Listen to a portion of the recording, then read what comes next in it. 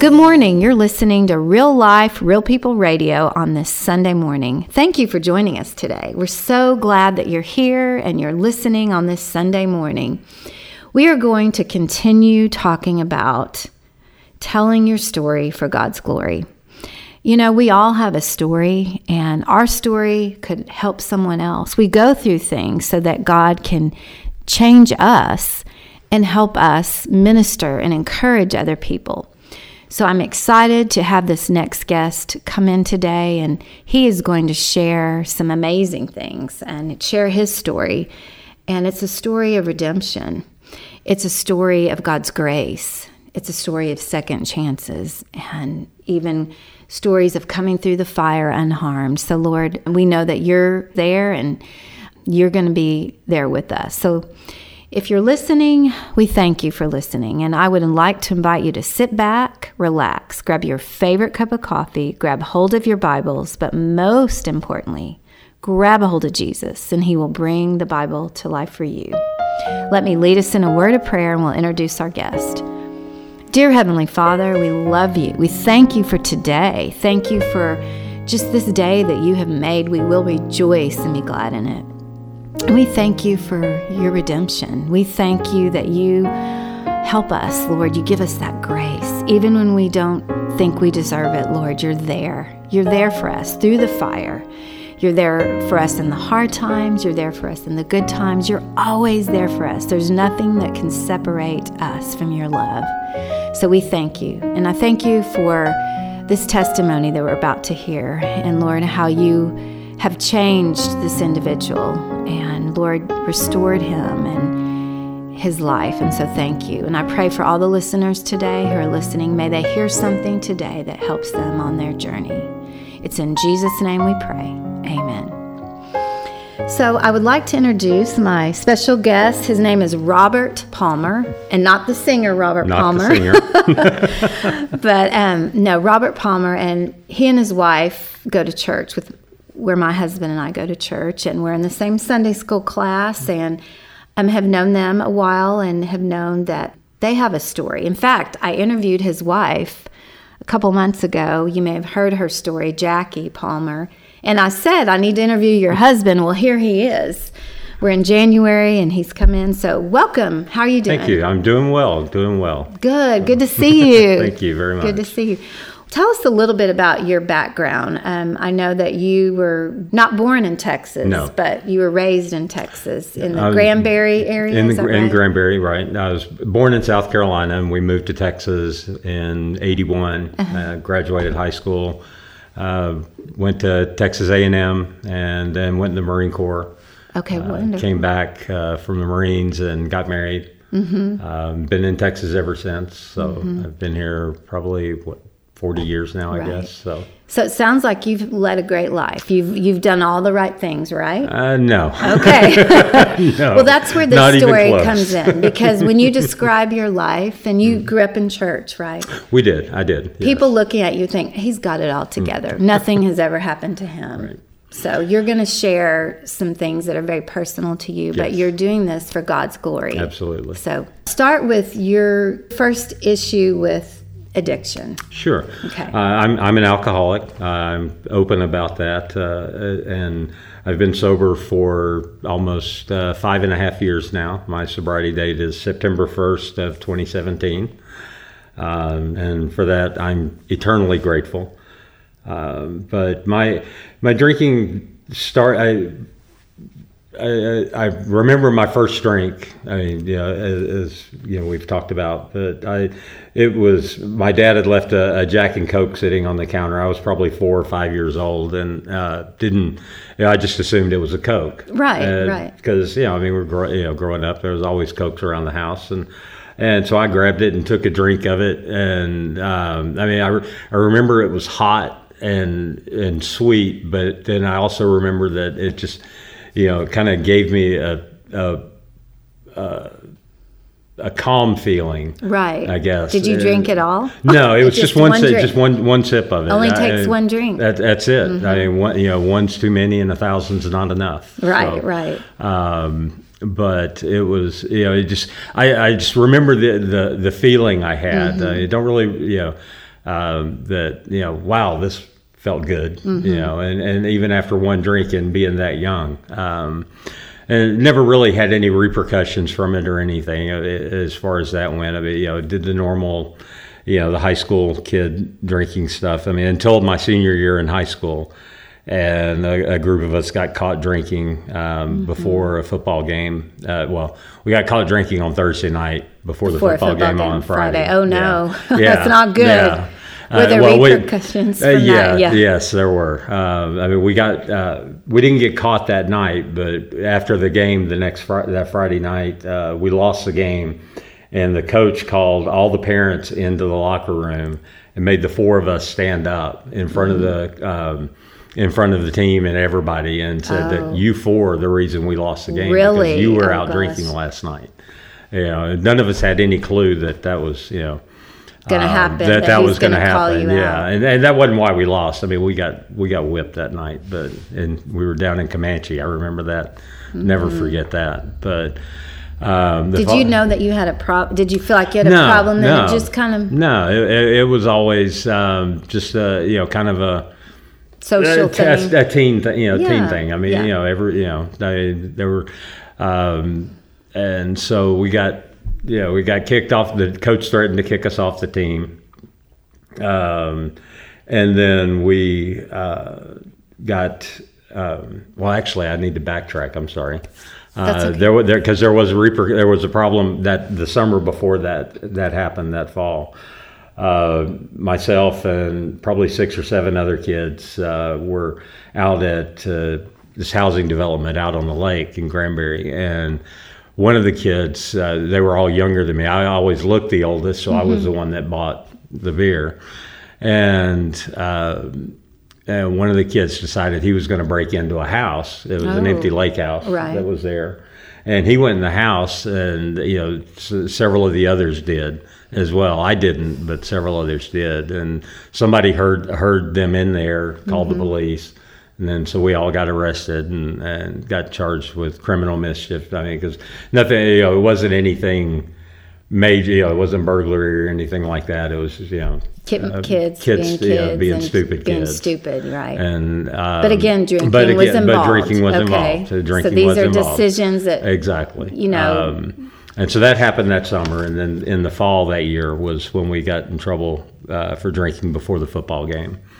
And, the coach threatened to kick us off the team. 3 of us, he said, well, you can accept my punishment or you're off the team. And so, but he wasn't going to tell us what the punishment was. And so we, 3 of us accepted the punishment. One of the guys didn't. And so he was off the team. And the 3 of us, we ended up, our punishment was after practice every day. We had to run a mile in pads. I was going to say, I bet it was running. Yes, it was running a mile in pads after every practice. And so, needless to say, I was in the best shape of my life. I bet. But, so then after high school, tell me kind of, did you continue drinking in college? Oh, yeah. I mean, that environment. Absolutely, yes, so. Absolutely. And that's one of the reasons my grades suffered. Okay. There's no doubt about that. I spent plenty of time at the Dixie Chicken across the street from my dorm at A&M. And so, my grades suffered. And my parents decided, you know what, you're having way too much fun. Yeah. You're not studying. You need to figure what you're going to do with your life. And so at that point, I went in the Marine Corps. Got married just before I did that, just before I enlisted, and spent 4 years in the Marine Corps. And that time was pretty much normal. I mean, there was no problems, no repercussions, and so it. I did have, prior to getting married, I got my first DWI. I left that out. And so that was one of the reasons why I decided to go in the Marine Corps as well.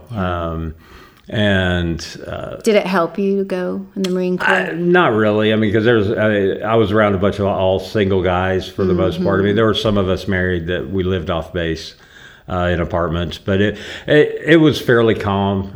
Just a normal, I wouldn't say like a college town atmosphere, but kinda. I mean, we're all a little bit older than that, And so it was fairly normal, nothing excessive. I mean, there were parties and stuff, but there was never any, at least, on my part, there was never anything out of the ordinary. Right. So you didn't think you had a problem. No, you just, no. I mean, I was just young and dumb, and got caught. Right. Right. So when did things change then? Things changed after my wife committed suicide. I'm so sorry. She had been in a car accident when she was 5 years old and had her neck broken. And you'd never have known it. I mean, because this was in 1971, 72 when her neck was broken. And she's lucky to be alive. She was then. Absolutely. But one of the things that we found out is that 20, 30 years down the road, after a severe spinal cord injury, your body, you start having problems, physical problems. I see. Yeah. And basically the doctor, there's nothing for the doctors to fix. Really? At that point. I mean, all they could do is treat it. And the only way they could treat it was with opioids. And so she got addicted to those. And she had been doctor shopping and things like that. And I was traveling a lot on the road for work at the time.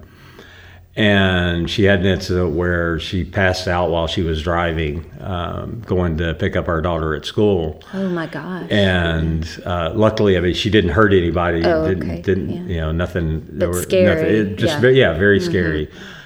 And so at that point, I said, okay, well, I've got to change jobs so I can stay home. That was when I realized how much of a caretaker our 11-year-old daughter was being to her while I was gone. Oh, I see. Because I just didn't see it. I mean, she was hiding it. And at that point, there came down to some ultimatums. I mean, look, let's get you help. Part of the problem with opioid addiction, which I mean, I don't have personal, experience with, but one of the things that I found out when I went to treatment for my alcohol addiction was that opioids create false pain. And so what it does is that's how the addiction happens, is because your mind believes that you're still in pain. And so you need to take more. Okay. And so so it's a constant having to feed it. And what a lot of people find is that if they get treatment and they get off the opioids, their pain level's not as bad as they thought it was. Did she ever try to get help? I tried several times, and she wouldn't. And finally, she moved out. I said, look, I mean, this is your choice. You get treatment or move out. And so she said she moved out. And I guess within a month of her moving, 2 months of her moving out, she committed suicide. Oh, that just, I'm so sorry. And so, you think that's the moment when really you started drinking more? Did you blame yourself? Absolutely. Because I mean, if I hadn't, in my mind, if I hadn't issued the ultimatum, get help or leave. Yeah. And she chose to leave. I mean, and looking back, my drinking started increasing prior to that. To escape? To escape the problems. There's no question. And I can imagine the depression that hits you. And alcohol is a depressant. But it's like the opioids. Right. You want more as you, That's it. And then just sleep it off. Right. And kind of not have to deal with situation. At that point, did you know the Lord in your life? You said you've grown up, but you did not have a relationship with not at all. Lord. Not at all. I'd grown up in the Episcopal Church, and went to church. I mean, by that point, I'd stopped going to church. Probably hadn't been in church in probably 10 years or so, and so just had no. Didn't really have friends, didn't really have, it was somewhat estranged from my parents. Yeah. So there was not a relationship there. It was, pretty much me, or at least I felt it was. Well, looking back, what would you have done differently at that moment where, you lost your wife, she committed suicide, instead of turning to the alcohol? Sure. Which that's just, a lot of people right now listening might be going through this right now. What advice would you give? Excuse me. I'm sorry. Looking back, I mean, it's there are so many different things that would have had to have been different. I think, had I had that relationship with Jesus, I mean, obviously, I would have, been able to get on my knees and pray and ask, and ask for forgiveness. I mean, because that really, I mean, it took me. It was probably a good 10 years of hard, heavy drinking before I finally got sober. Yeah. And it was just all because I couldn't forgive her for leaving me with our 12-year-old daughter at that time. Yeah. Leaving our daughter without a mother. Right. How dare she? How could she do that? Yeah. And leaving, and you've not forgiving yourself. And absolutely for having her because I felt like I'm the one that caused it to happen. Yeah. If I hadn't done this, then that wouldn't have happened. But if you would have prayed and had that relationship, God would have revealed to you, it's not your fault. I truly believe that to be the case. Absolutely. Okay, well, let's now talk about, you have a beautiful wife now named Jackie that I just love. And tell me, okay, so you're drinking 10 years, but you meet Jackie, you're still having the issue with alcoholism. Oh, absolutely. Correct? She lived through 7 of the 10. Yes. That's what part of what her story was, and how she had rescued you a couple of times. Multiple times. She always knew where to find me. And that is God. It is. Because she had that relationship with Christ. Because I didn't want to be found. You didn't. No, you were trying to leave and escape. Yes. But you loved your wife and you wanted it to work. And so tell me, what was the turning point when you finally said, okay, Jackie, and I want to get well. Right. What honestly, it really wasn't as much me saying it. As I had lost my job like 2 or 3 days beforehand, and I would get up in the morning, get dressed like I was going to work, get in the car, drive away, and then wait for her to go to work, and then I'd come back home and drink. She didn't know. She didn't know for 2 or 3 days. Wow. Okay. And then for some reason, she came home at lunch on a Thursday. For some reason, exactly. I mean, I know God. I know what. Yes, we know what the reason was, but. That day she decided to come home at lunch, and I was sitting there, with beer cans all around and, on the couch drinking. And, she took my keys and my wallet and everything and left, and called some friends of ours from church that we've been going to life group with, who absolutely knew that I had a drinking problem. And Ryan called me probably an hour or so after Jackie left that afternoon. And he called me and said, all right, we've got a place for you to go, and we're going to pick you up. And I just said, okay, I'm ready. Wow. Thank God for them. Absolutely, because it was basically my second time to go to treatment. I had gone before 8 years before, 9 years before. But this time, God was involved. Absolutely. You were involved in a church and a life group. We were involved in a church. I'd just been baptized that summer. Really? Okay, awesome. And so, giving your heart and life to Christ. Right. Yeah. And at that point, I just, I got on my knees and I prayed, and I just said, God, just, relieve me of this burden and the desire to drink. And He has.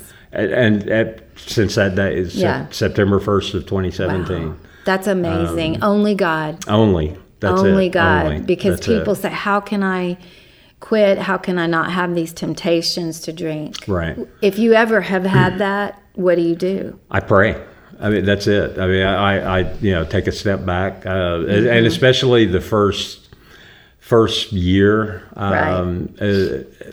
It's really interesting because I was in treatment for a month, and it's easy when you're in treatment because you're kind of, I'm not going to say locked down, because I could have walked out the door at any time that I wanted to. It's not like I was in jail. Right. But the desire to drink pretty much just left. I mean, it was gone. I mean, after I prayed, And I had asked Jackie to bring my Bible up that night as well. And I sat down in the room, and I just, I just plopped it open in my lap, and just kind of, and the very first thing that I opened to was Isaiah chapter 40, and my eyes were for some reason drawn to verse 30, and it's, even youths grow tired and weary, and young men stumble and fall, but those who hope in the Lord will renew their strength. Yes, and that's so that, great. and and that was just, that resonated. I said, okay, so God, I'm going to test you again. And so I flipped the, so I just, grabbed the book and flipped the page to, just flip to another, just flip the pages open, and I went to Proverbs, and it was Proverbs 23, saying 19. Who has woe, who has sorrow, who has strife, who has complaints, who has needless bruises, who has bloodshot eyes, those who linger over wine, who go to sample bowls of mixed wine. Do not gaze at wine when it is red, when it sparkles in the cup, when it goes down smoothly. In the end, it bites like a snake and poisons like a viper. Wow. I'm not familiar with that one. I wasn't either. That's like telling you what you wanted to hear. Exactly. And like I said, I just, I opened the Bible and first thing was Isaiah, and then I just, reached over and grabbed a few pages back and opened to Proverbs. God speaks through his word. Yes. Wow, that's no just a great example. I still get chills, Yeah. Just reading it and reading it out loud. What a great story. Now, let me talk about a little bit something that happened to you recently. Okay, so you're doing well, you're married, and y'all are happily married and serving in the church or in the choir.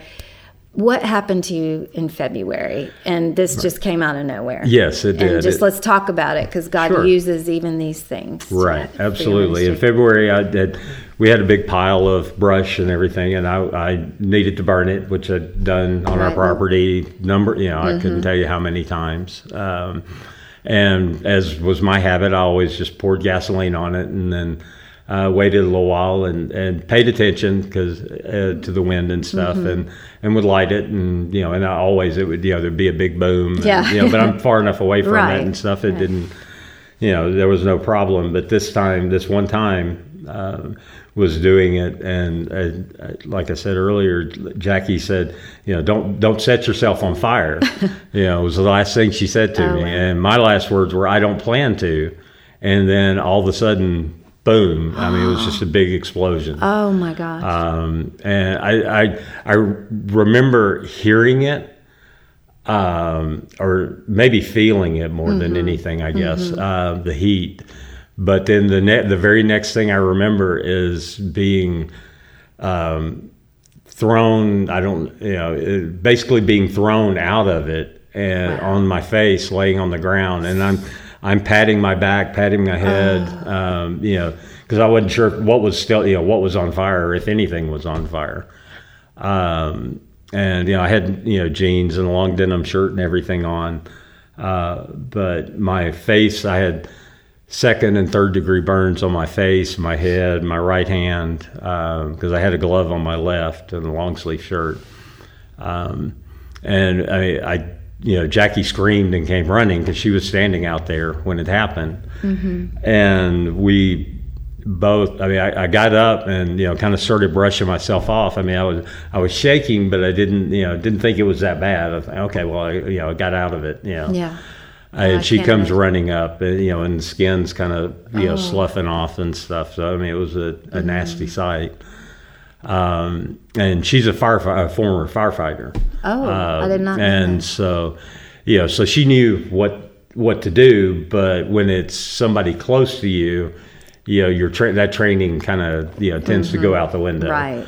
And so she called a really good friend of ours, Garrett Gunn, who's a firefighter, and asked him, okay, here's what happened. What do we need to do?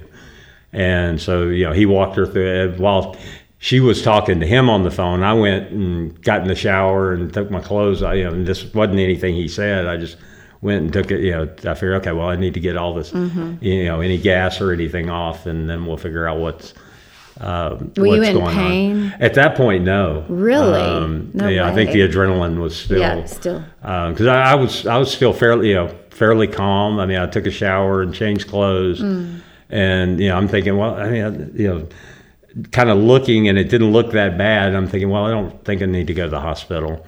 But Garrett was insistent, said, no, you need to go to the hospital. And while Jackie was still talking to Garrett, I actually got on the tractor and moved my tractor because it was, close to the burn pile. Yeah. And Jackie comes out, what are you doing? Excuse me. And so we did that, and she took me to the hospital.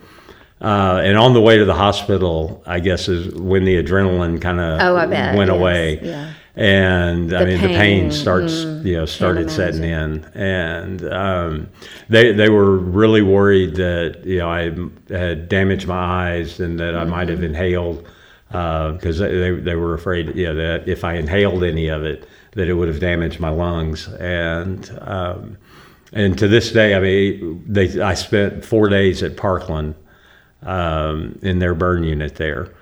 And the doctors to this day, they still don't really know how I escaped out of it with as little damage as what's happened. Because looking at you can't even tell. Looking at my face, you never know it. No. I mean, other than that, it looks like I got a facial peel. Yeah. And I have a scar on my right hand, but that's about it. What do you think? What did you learn from that? God just saved you in the fire. Absolutely. I mean, it's ironic because this was a Sunday afternoon. Mm-hmm. That Sunday in Sunday school class, David Clark was teaching on Meshach, Abednego, and Daniel. Being thrown in the fire. No way. And that was. And they survived the fire. And they survived the fire. Sent an angel. With no smoke, no singeing or anything. And I said, well, their faith must be a little bit stronger than mine because I got singed. But but you're here, but I'm here. God has a plan for you, and I truly believe. What that. do you think? What's the next part of your life entail? I pray about that pretty much every day, just for God to open that door, and I don't know what it is yet. I know there's something that that He's kept me around for. That's right. Because there's been a sort of suicide attempt when I was drinking. Obviously the fire, the drinking, how I didn't, the DWIs, the two DWIs, how I didn't, kill somebody else or myself in a car accident. God absolutely has had His hand on my life, even though I wasn't aware of it at the time, or didn't pay attention to it at the time. Yeah. There's always hope, right? Absolutely. For someone listening who might be going through some things, what would you say to them? Don't give up. No, never give up. There's always hope, and everybody has second chances. Right. And that's the thing. This. No matter what, you may feel that you're worthless and your life's not worth living or whatever, and I've been there. And I promise you, that is the furthest thing from the truth. Right. Whether it's there's somebody out there that needs you and needs to hear your story, just like hopefully somebody hearing my story today will absolutely be able to say there but for the grace of God go I, and if He can do it, then so can I. You had shared your testimony with me. You had written it out that you had shared. And there was one piece of advice that you said, and that was so impactful. The first thing to do if you don't know what to do is do what? Pray. Right. Don't do anything but pray. Pray. That's it. Stop. And don't you wish you would have done that? No question. There is no question. There's so many times in my life when I look back at things that, if I had taken the chance to pause and pray. That things probably would have turned out different and better. And unfortunately, I didn't. Now I do. Right. I make that conscious, and it has to be a conscious decision. It does. You have to actually, it requires effort on your part. You can't expect God to just do everything for you. You've got to put it into work. Right. Well, thank you so much for coming Absolutely. today and sharing your story. Very impactful. And I'm so glad that you are not dealing with alcoholism anymore. Right. I mean, you're free from that addiction and that you came through the fire unharmed. Yes. I mean, you're doing well. And I just thank you so much. So Absolutely. would you close us in prayer? Absolutely. And this is a prayer that I say pretty much every night. Oh, awesome. Dear Lord, I just want to thank you for keeping me sober today, Lord, and I pray that by your grace I'll stay sober tomorrow, Lord. And I just pray for all those who are addicted to alcohol, drugs, whatever it may be, Lord, that you would touch their hearts and give them the peace and grace that you have shown me. In Jesus' name, amen. Amen. Thank you for listening to Real Life, Real People Radio. If you would like to hear more episodes, simply search Real Life, Real People Radio on Apple, Google, and Podbean podcasts. And remember, every day will be a good day when you get real with God. Real Life, Real People Radio, copyrighted 2022, all rights reserved. Real life, real people, real faith, Jesus the center. Real life, real people, making conversation simple.